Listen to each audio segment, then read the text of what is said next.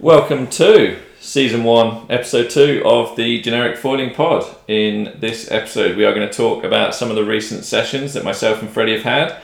It's been a busy week, so there's been kite foiling, wake foiling and surf foiling. We're going to talk about some feedback that we got from Episode 1, which was fantastic to receive from you guys. Thank you for those that sent something in.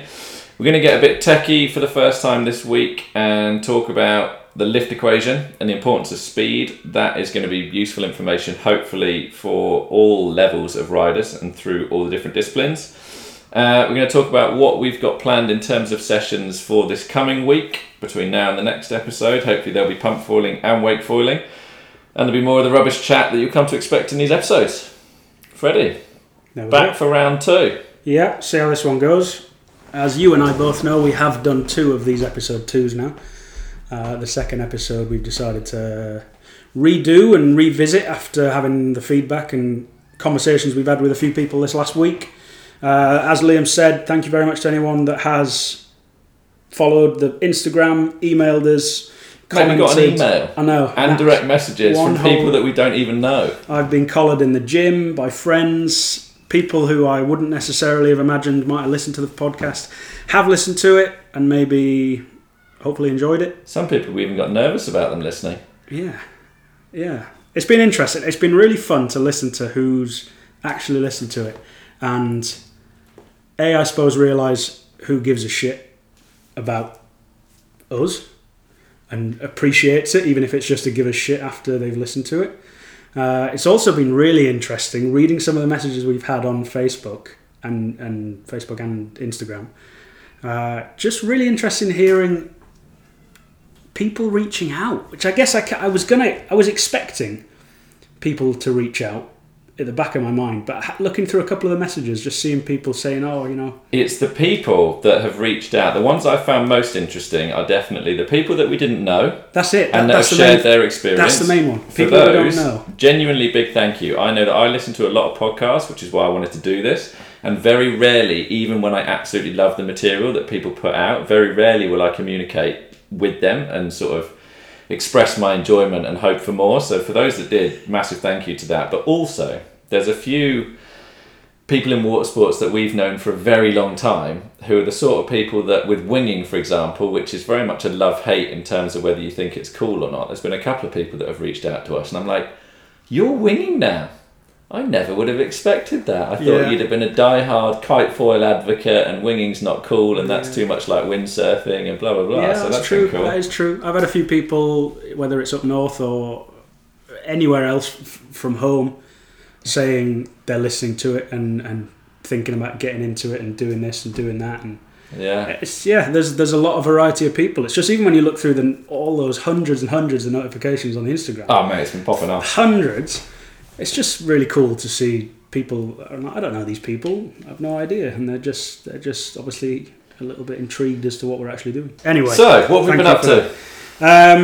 We got back from Cornwall. That was episode 1. Got back from Cornwall, but I think Cornwall was like 2 or 3 weeks ago now. It was a bit of while time ago. between. So we had a bit of time before we released it, and then we had a bit of time in between as well.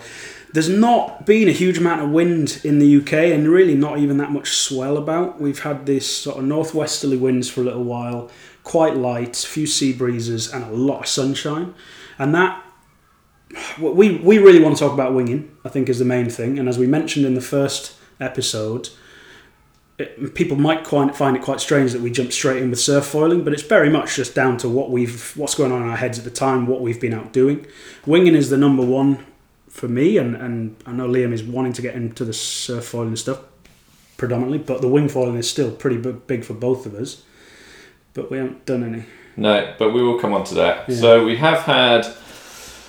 had a surf foil session without me that you talked about in Saunton, didn't you? Which was, I think, maybe not quite as good as Cornwall, but still good. I've been out behind the boat with Dad a couple of times. There's a lot that is just massive learning curve, very much on the steep bit of the learning plateau, wake foiling behind the boat. So there's a lot to talk about from that. I'm going to dedicate a topic in the next episode to that, and then we've also had. It's been kite foiling. It's been kite foiling, yeah. So I thought it was funny, the session that we had when we got back from Cornwall. We literally drove back, having had a few sessions back to back. went out for a kite fall as soon as we got back to Exmouth because the conditions were just so nice. And this comes back to what we were saying before about these disciplines crossing over and skills being acquired. But we're both more experienced in kite foiling than anything else, having done it longest. And God, was it nice to do a foiling discipline where you could just chill out, ride and enjoy it. And relax. Because there's so much... Because we're learning the other disciplines, wing foiling is kind of getting there now anyway, but the surf foiling specifically is such a mentally draining thing because we're learning so much while we're doing it. So mentally draining, physically draining, you're just exhausted by the end of it. For us, we can kind of get on a kite foil and switch off a little bit. Just go for a cruise. And cover some distance and do a few tricks. I think kite foiling is quite as long as you've got the kiting skills, I suppose is the main thing. It is a really easy ability to get into foiling. Once you've gotten to the point where you can turn around and go to toe side, it's just fun, isn't it? I remember that session when we got back. I was so drained from just hours of paddling. Didn't try anything new, but just there was a there's a little bit of swell and just turning on little waves and riding around, just enjoying it. And knowing at that point we have the skills and ability to catch a kite if it starts falling out of the sky, which is obviously the problem with kite foiling, or with kite foiling in waves, I guess. And have the ability to kind of do what you want to do where you want to do it, whereas surf foiling, we're just not at that level. I think the main thing to come away from it, time on the foil, time on the water, you'll see your improvements, anybody, depending on, regardless, of what you're actually learning, which discipline, the more time you spend on the water doing any of these disciplines is just going to improve all of it. Yeah, so that was the kite when we got back, and then it was at least a good few days before the next session, wasn't it? That was, what was that, mid this week. That was a really fun evening, more so for me. Unfortunately, you were a bit late to attend. Now, I would disagree. I arrived on time to Steezy Pete's kite foil racing, which was, for some reason, put 2 hours earlier. Didn't fucking tell anybody. Okay, just made it 2 hours earlier. For those that don't know, in Exmouth there is a guy called Steezy Pete.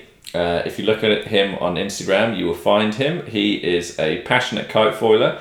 He's also learning to wing foil. He works at the same shop that I do, and he organises a local little race series. Now, it started out as a bit of fun. It's still a bit of fun, but it started out very much as any vessel sailing race. So basically anybody was welcome. Maybe that was just because he was worried that he wouldn't have enough people otherwise, I don't know. But there very much has now a little following of a handful of people. Sometimes it might only be 5 people racing. Sometimes when people can make it, it might be like 15. And what I would say is, if you kite foil, if you are at the point where you can ride both ways, and if there are a good number of kite foilers at your beach, I highly recommend you follow his example and set up a little race. Even if you're not using, dedicated marks, even if you don't have a safety boat or something, if you've just got a few proficient people around, choose a course, pick a start line, get someone to shout a starting sequence and do it. It is hilarious. It is so much fun. Nobody's particularly good, and generally those that are particularly good, there's a couple of riders in Exmouth that are very much into racing. They're banned. But no, they're not banned, but they will just use completely inappropriate equipment. So pretty much the higher your skill level, the more you'll just use foils that are not good to go fast, and you'll use kites that are not appropriately sized or whatever, and just get involved in the carnage. And I will never forget the first ones early last year. I'd say about 50% of the fleet that were racing could not tackle jibe, they could not turn round. And so we had a start line. Half of the people just sat in the water and waited for it to be go before they set off. And then they'd get to the first mark where you have to turn round. Every single person would fall off, and you'd just have 5 people body dragging in the water, desperately trying to get their gear back to go the other way. But it was super fun. Well, the only one I ever went to, I never made it off the beach. There was no wind. Half the fleet never made it off the beach because there was absolutely no wind. It turned out to be a very seaweedy day as well, so everything got completely swamped. But that happened this week, and I did very poorly, which was... Yeah, you got beaten. I got beaten by everybody, pretty much. Yeah, I was the last. Not everybody rounded the course. It was quite a long one, but of those that did round the course, I came in dead last, which I'm blaming gear, obviously. I'm always blaming the gear. I was the only one without straps, and that was definitely the reason.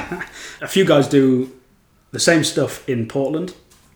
So obviously Portland, Weymouth is huge into kite foil racing, or any racing, windsurfing, windsurf foil, everything. And a load of the local guys there have set up a little racing group.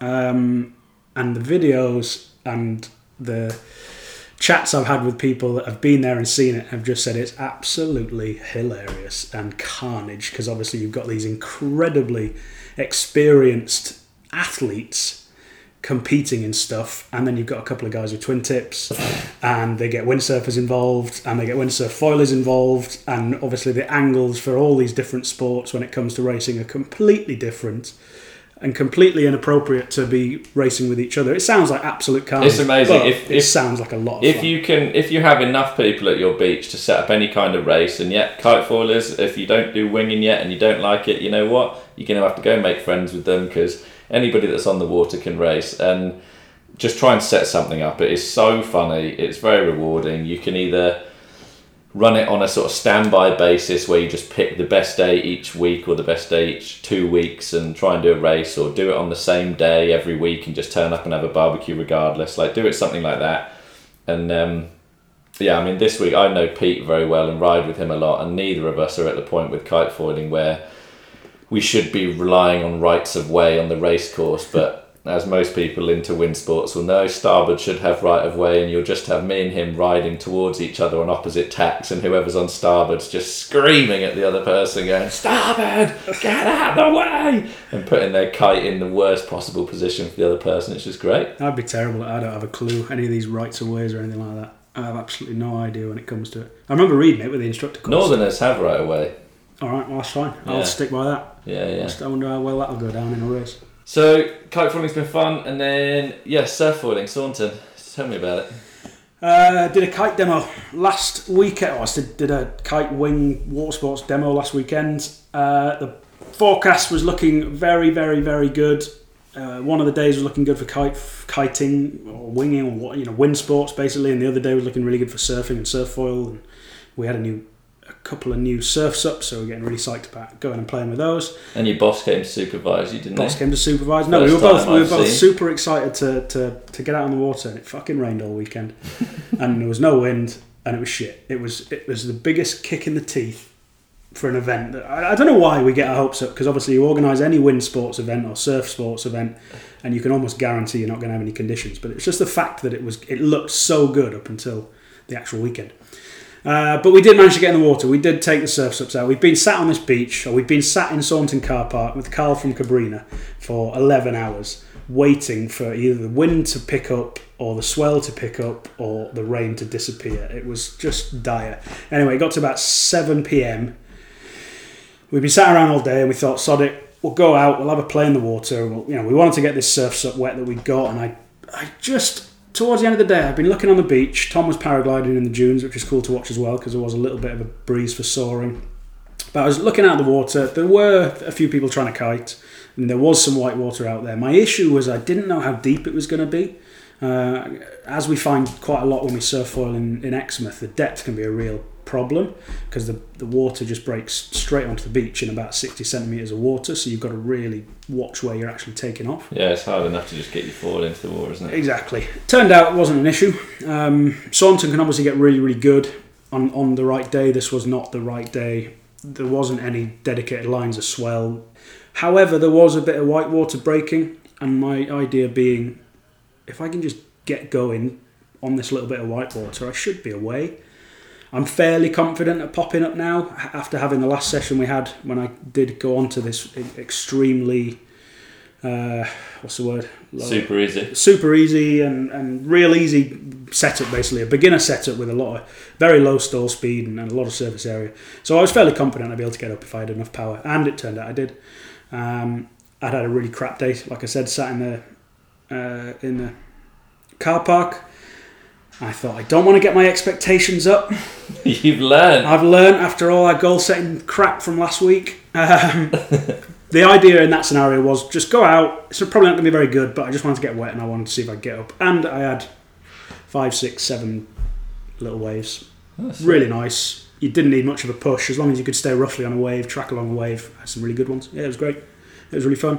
So what was the forecast like? Obviously... Yeah, okay. We've had some of the feedback that we got from listeners is to which I know surfers get very secretive of spots, but as far as I'm concerned, if you're willing to listen to a long format podcast and listen to us drivel on, you probably deserve some useful information. So some of the feedback that we got was to explain more about the spots that we do visit and we know about, and to suggest when might actually be good for the different foiling disciplines. Do you know? Yeah, could you introduce Saunton basically, and maybe I could do Exmouth afterwards. Saunton's a very well known. I'm sure everyone must know about Saunton. It's a very longboard orientated, sup surf orientated wave. There's not a huge amount of strength in it. If you want strength, you go around the corner to Woolacombe or you go around the corner to Croyd. Saunton is known as a longboard wave. I've been out there with my housemate Pete in some terrifyingly big conditions, but it was incredible how much you still had to paddle to get onto a very big, head high probably wave, because it's a chunk, it's a big chunk. Andrew Cotton, who's a big wave British surfer, lives in Saunton, and I know he's been getting into surf foiling as well. He surf foils up at Saunton, so I knew it was kind of on the cards that it was possible, and it is so big that you can just bugger off as far as you want to get away from the crowds, because everybody, as it always happens, comes out of their cars in the car park, walks straight down the beach and jumps in the water directly there. If you walk for 100 metres down to the left hand side, there's nobody there. Well, my understanding is the surfers go in there, one for the rip next to the rocks that takes you out, so it's easy paddling, and second, I understand that that's the most consistent clean takeoff to surf, whereas as foilers you're not as worried about that clean takeoff, are you? And so even when we were in, there were a couple of surfers trying to surf God knows what over towards the rocks, which, like you said, is the main peak. We were a little bit further down by ourselves, trying to get some space.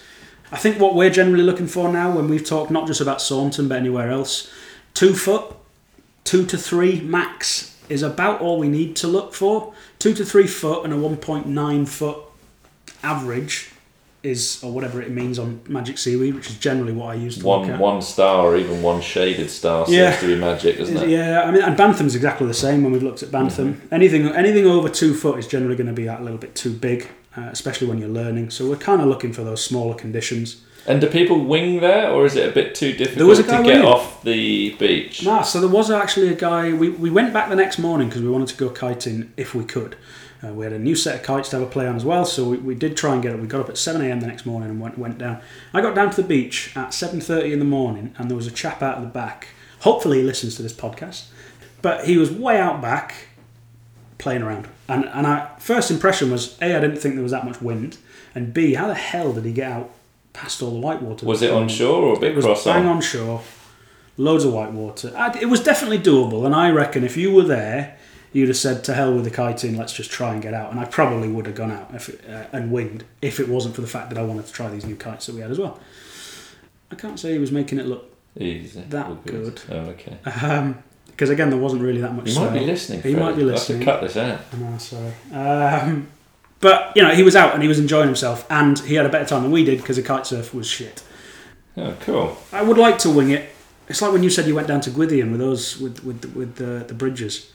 It sounded fantastic, but Gwithian must be a hard beach to get out of. Yeah, so one of the challenges on some of the more exposed surf beaches is just, in the same way that surfing is a challenge to paddle out through lines and lines of whitewater, and you're just trying to either paddle over or through waves crashing into your face. It's the same with winging gear. You've either got to try and paddle out deep enough to start with to actually get going.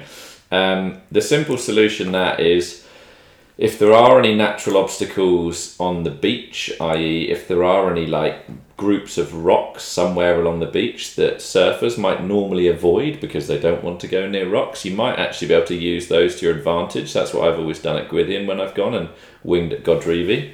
There's a few little rocks that you can kind of hide behind, find a little flat spot, and you have to be proficient and get up quickly, but when you can do that, as soon as you're up on the foil, I find it okay to get over whitewater. That's the main thing is wind as well. The other thing is you've got to be powered, and you preferably cross on or cross shore breeze so that you are riding straight out. You do not want to have to be tacking up wind through whitewater. And I've made the argument many a time, and that time that I did go to Gwithian with the Bridges, that family who were all very good foilers, the appropriate nature of me riding a slightly higher volume board than maybe I necessarily still need to on a day-to-day basis came so true, because the two of us that actually got out the quickest were the two of us of the group of about 6 that are probably of the lowest skill level of the group at the time, which was myself and Eric. We were both still using high volume boards, so it meant that we could quickly get on the board. It was stable to get on in uneasy water.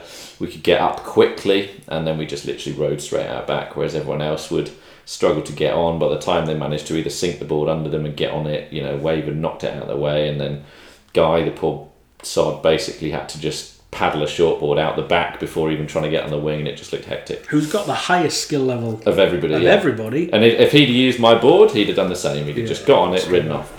And that's slightly different to what we wanted to chat about, but it's a really important point on board size in general. I know we've had the conversation with Rich down in Bantham, who notoriously very, very good winger, but doesn't really wing on anything below body weight. No. And refuses because it's a difficult spot because to it's ride. a really difficult spot to ride. And Skippy down in Poole, who went down to Bantham, who's been shouting about low volume boards forever, rides a 36 litre Armstrong, I think, with straps. Absolutely loves it. Doesn't ride anything else. Went down to Bantham for a session with Rich. Couldn't do it. Yep. Couldn't get out. And again, Skippy, Chris. Yeah, good guys. Very good rider. Can't do it. I struggle with all this because I'll forget about all this. I'll have to probably write it down. Well, I've done that before, and I've asked Rich about Bantham. When does Bantham work? When do I need to be going there and doing this? And I just can never remember. My golden rule with we have a lot of tidal estuaries around us, whereby mid-tide you have a lot of localised current, and my experience with all foiling disciplines, certainly wind foiling disciplines, is that basically tidal current, any water movement under you is not fun. It doesn't do good things for the foil. It makes it feel really horrible, makes it feel difficult. Yeah. So generally speaking, you want to either ride around low, around high. Exactly when you get in relative to an hour either way is just based on the wind direction and whether the tide is going with the wind or with the tide or against tide. And then it matters a little bit less if you're just going to ride out to sea. We'll try, and I guess if anyone is interested, with where we ride, we'll try and give a little bit more of an indicator of when. If you're local to Exmouth already, maybe don't message us and go, when should I go? Because there is an Exmouth winging group, there's Exmouth groups for pretty much all the sports actually. So by all means look that up on Facebook. But if you are if you are new to the area and you want to visit Exmouth, then by all means message us or actually join that Facebook group and introduce yourself and say I'm coming down, and we're on there anyway. So. And if anyone knows anywhere else nearby to go, I think Cornwall for us, and further into Devon, or further down into Devon, I guess, trying to find some new spots would be quite interesting. I'd like to wing down in Cornwall a little bit more as soon as the waves come back. We're looking forward to autumn time. It has been quite a while of not a huge amount of wind. We didn't really even get that many storms last winter either, so it'll be quite interesting to see what happens. Shout out to Bernie. He wanted to know good places to get food and drink. Now, he should know them in Exmouth anyway because he's already here. But for anyone else that does visit that's not around here, make sure you come and say hello at Edgewater Sports where I work. We're bang on the seafront. You'd struggle to miss us. And make sure you go and say hi to the team at Hangtime Cafe, directly opposite. Has Meg had a chat with you about that? No, she hasn't. Do that. It's sick. If you want some food or a good drink, probably either Spoken for Tapas restaurant in town, pretty nice. That was good. Freddie's experienced that. If you just want to drink, maybe go see the Grapevine. They brew a lot of their own stuff. Where did you take us the other day after spearfishing? Kebab House. The Kebab House. Sat in the park at whatever time of night, 10 o'clock at night, and had a kebab, and it was actually really good. It was the only place that was open still. It was really good. So before we ramble on too much, I feel like some of this might just get cut anyway. I wanted to get techie for the first time and actually try and share a bit of knowledge with people. The lift equation is going to be the centre of this. Now, don't just turn off and go elsewhere now that I've said that and think this is going to be a science lesson. I'm only going to introduce it to show the importance of one factor, and then I want to talk about a couple of practical applications of this, just so that you understand what's happening. Foiling, we've just got a wing underwater, and the wing underwater pretty much behaves exactly the same as a wing on a plane does in the sky. Air and water are both fluids. Water is just way, way denser than air. So all of the forces are just multiplied by about a factor of 1,000 because that's the difference in the density of air and water. So the lift equation is, you have in the equation, it's basically the coefficient of lift multiplied by the density of the fluid divided by 2, multiplied by the surface area of the wing over which the fluid is moving, so in our case the water over the foil, and then multiplied by the velocity squared. That is the bit that I want to talk about today. Now, to just break that equation down a little bit, the coefficient of lift stays the same, and that is based on, effectively in our case, the foil you're using and the angle that you've got it in the water. So the amount of lift that it will produce when it's moving along at, let's say, 15 mile an hour is fixed based on the profile of your foil, the angle it's at, and then the other factors involved are there in the equation. The density of water stays the same, so the other two factors you've got are area and speed, basically. Now, the important bit in that is the speed squared, i.e., for those of you that really didn't listen in GCSE maths. Freddie? Me, definitely. If you double the speed at which you are riding, you actually get 4 times as much lift because you are going times 2 squared, which means times 2 again. Right? Why don't you just, if you speed up, why don't you just fly out the water because you produce more lift and it's more than your body weight? Why do you not just exit the water and breach? Well, part of the balancing, do you agree, when you speed up is you leaning forward and you putting pressure on your front foot. What you are effectively doing by that is you are reducing what's called the angle of attack of the foil. You're making the foil ride flatter through the water.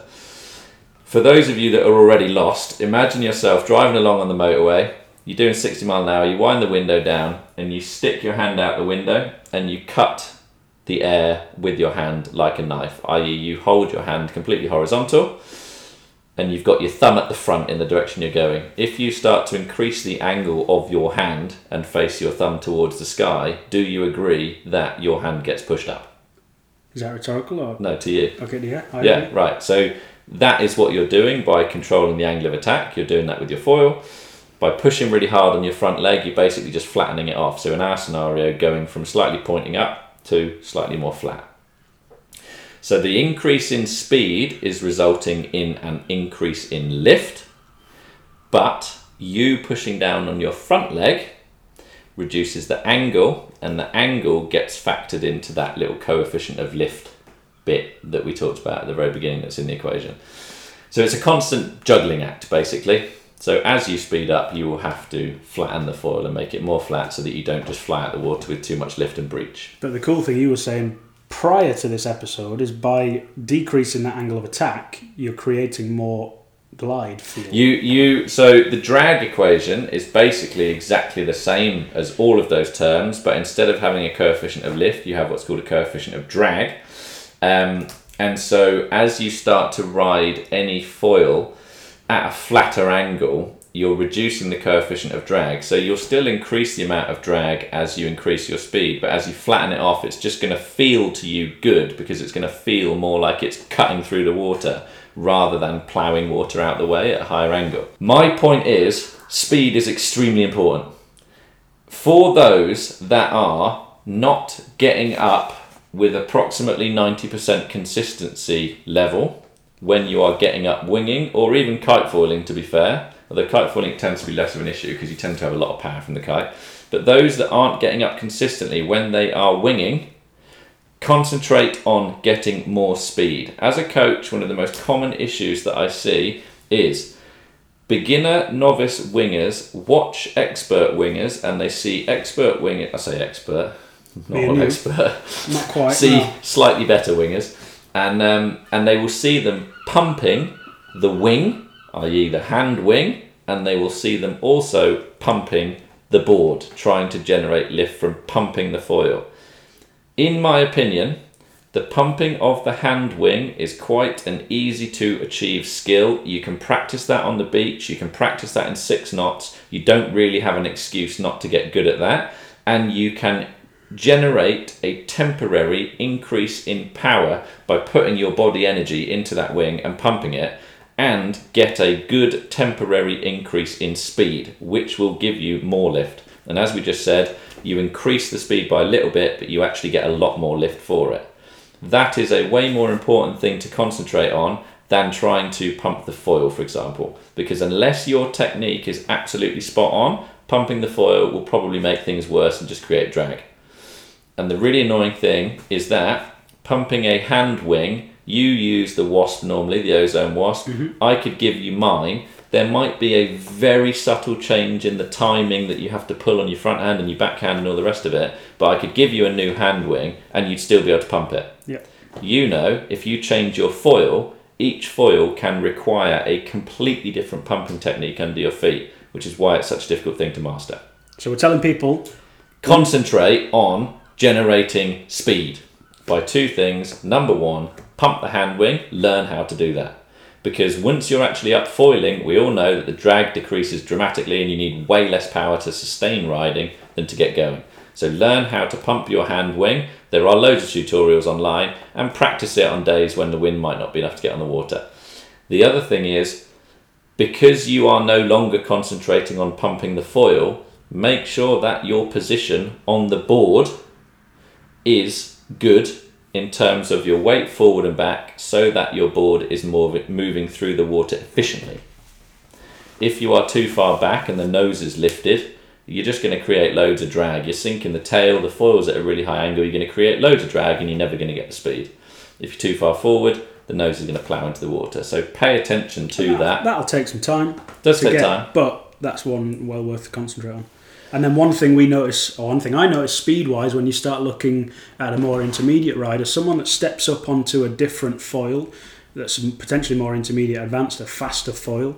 Faster foils generally need a faster takeoff. Well, think about that formula. Yeah. What was the other factor in it? Area. Yeah, that one. So as you reduce the area, you will need more speed to generate the same amount of lift, therefore you need more speed to take off. Yeah, and that's one thing, even when I'm explaining to people, obviously as we've mentioned, I work in sales.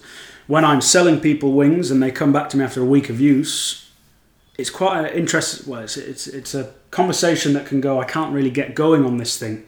It's like, well, you need more speed when you're dropping down area or going for something you need speed. You need speed. The other thing is, don't bail out of generating speed when you feel like when you feel like the foil is about to take off. What I see a lot is people know that by applying pressure to the back foot, you are increasing the angle of the wing. Coming back to that scenario with your hand out the car window, you increase the angle, yes, it feels like it pushes you up more.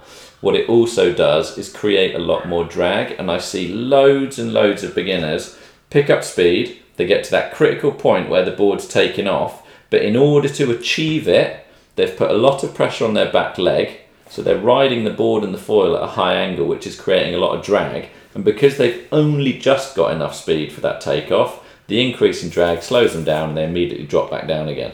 So my tip in that scenario, if you find yourself doing that a lot, is stop weighting your back leg so much and focus on getting more speed. Because without changing the area of the foil at all, without changing the angle of the foil at all by applying pressure on your back leg, if you simply increase your speed, you will generate more lift and you will take off. And because you've got more momentum, if you do have a slightly wobbly takeoff and you do depower the wing because you're trying to balance yourself, or you do accidentally over push on the back leg and create a bit of drag, you'll have enough momentum to take you through it and you'll hopefully carry on riding.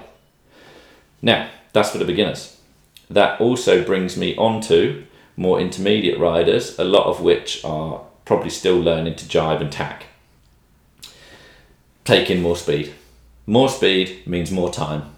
Speed is just good for pretty much all scenarios. Getting more comfortable riding at more speed will benefit you, because you'll be comfortable riding at speed. When you then drop down in foil size, as Freddie said, you need to ride with more speed, so you'll be more comfortable doing that. When you do your jibes, when you do your tacks, if you enter them with more speed, you have more momentum. Your speed will stay above the stall point when everything just drops out and feels like crap. It will stay above that longer, and it will give you more time to execute the manoeuvre. So yeah, cool. Speed is important. Remember, in the lift equation, speed squared, double the speed, you actually get 4 times the lift. So speed is just super important part of our sport. It crosses over with so many sports as well, doesn't it? Speed's always been like that, whether it's skiing, snowboarding, riding a bike. Generally, the faster you go, the more stable it is in a lot of those, or the easier it makes some of those jobs. Just as a generic little thing. There you go. A little bit of geekiness for you. Yeah, so this is the biggest bit. Our rubbish chat is going to be included in this podcast, whether you like it or not, because otherwise it'd be boring for us and we won't do it. But these more techie bits, and whether I'm explaining it well, hopefully as someone that does it for a job, I can sort of do my best to explain it, and I might not have props, but this is the bit that we want feedback from, because this is the bit that we want to know whether or not this is useful for you. I could dive down that rabbit hole and talk in more detail about the different terms of that equation and parts of the foil design that affects the coefficient of lift, and we can talk about the profile shape and the chord length and chord distribution, aspect ratio, and all these fancy terms, but I don't want to talk about it if it's one, boring to people, or two, above their head. So this is like the bit that me personally would like some feedback from people and say, yeah, that was really useful, talk more about it, I want to know about this. And the nice thing is, for anyone whose head that does go over, they can join me in the dum-dum corner. And Freddie will ask the questions. And I'll ask the questions, because I haven't got a clue. Oh my God, it's bloody confusing, and it's just, it's confusing. You say that, and you say you don't care, but then that's where this podcast came from, is that we have conversations about it, and you always ask, so you do care. Well, okay, so I asked you do it in small chunks, yes. Because if we talk about it too much, small bite-sized manageable chunks, your brain explodes, okay, and you get moody. Agreed. So hence why we'll try and keep this to a few minutes each podcast of trying to explain something, and then I'll say something northern and stupid just to bring the tone back down to where we kind of want it. It's somewhere in the middle, hopefully, so we can all learn together. But anyway, there we go. So that's that. Cool. This week, episode 2, nailed it. Yeah, well done. Smashed it out of the park again. What are we doing this week? This week we've got a nice little heat wave coming in. So there's no more wind. You got some nice bronze already? There's no more swell. I already got a bit of pink arm yesterday. I didn't really like that. I have to make sure I got enough sun cream this week. But the plan still is, I've got this big fat wing ready to do some pump foiling, sat in the back of my van. That's what I want to be doing, in the sunshine. We've considered a couple of spots near me, hopefully, on some flatter water with some docks or with some jetties we can jump off. That's the one for me to really get to grips with, just to get a bit of pumping down. There's also a lot of chat about it recently as well, so it'd be nice to do that. Yeah, there's a lot of videos online about pump foiling. I'm sure everyone's social media feeds are full of that. It's absolutely everywhere. But there might be a bit of wind, there might be a bit of sea breeze going on, so it might be more kite foiling. We probably won't talk about that too much because... Yeah, we've done it already. One of the things that we might get to do this week, I'm going to try and talk Dad into putting the boat in the water and go for a wake foil. One of the things that I'm going to talk about next week is the effect of mast length. It is way more significant than I think either the dealers, shops, distributors, all the rest of it. It makes way more of a difference. The only things I get people talk about is use a shorter mast, because then your crashes are less significant because you're foiling from less high, and then as you get better, use a longer mast, because when you do a carve, it stops the tip of the foil exiting the water and breaching and you crashing. But we're not talking about tech now. So no, we're not. My point is there is way more to it than that, and I want to talk about that, and that's been exaggerated by the wake foiling, so hopefully we can get doing that this week. And hopefully I know a little bit about that as well, so I can... Well, you need to come and have a go. You've got to get up in the morning, get up early enough, come and have a go. Yeah, do that. There's a bit of surf coming in at the weekend as well. And then, just back to your pump foiling thing, just a closing thought for people. I left wonderful home counties this week and went away and went east. There was a lot, it's very flat over there. Mm-hmm. There's lots of canals and rivers that look like canals where you've got very sheltered water. And I couldn't help but just picture all of them being filled with people pump foiling. And yet, I was also trying to think to myself, if you were an average Joe living near Cambridge, and let's say you've got into paddleboarding, because everyone's got into paddleboarding the last few years, and you're paddling up and down the canal, and then you were to see some lunatic pump foiling, it would take quite something for you to go, I'm going to do that sport, and start looking up gear and looking at the price of everything.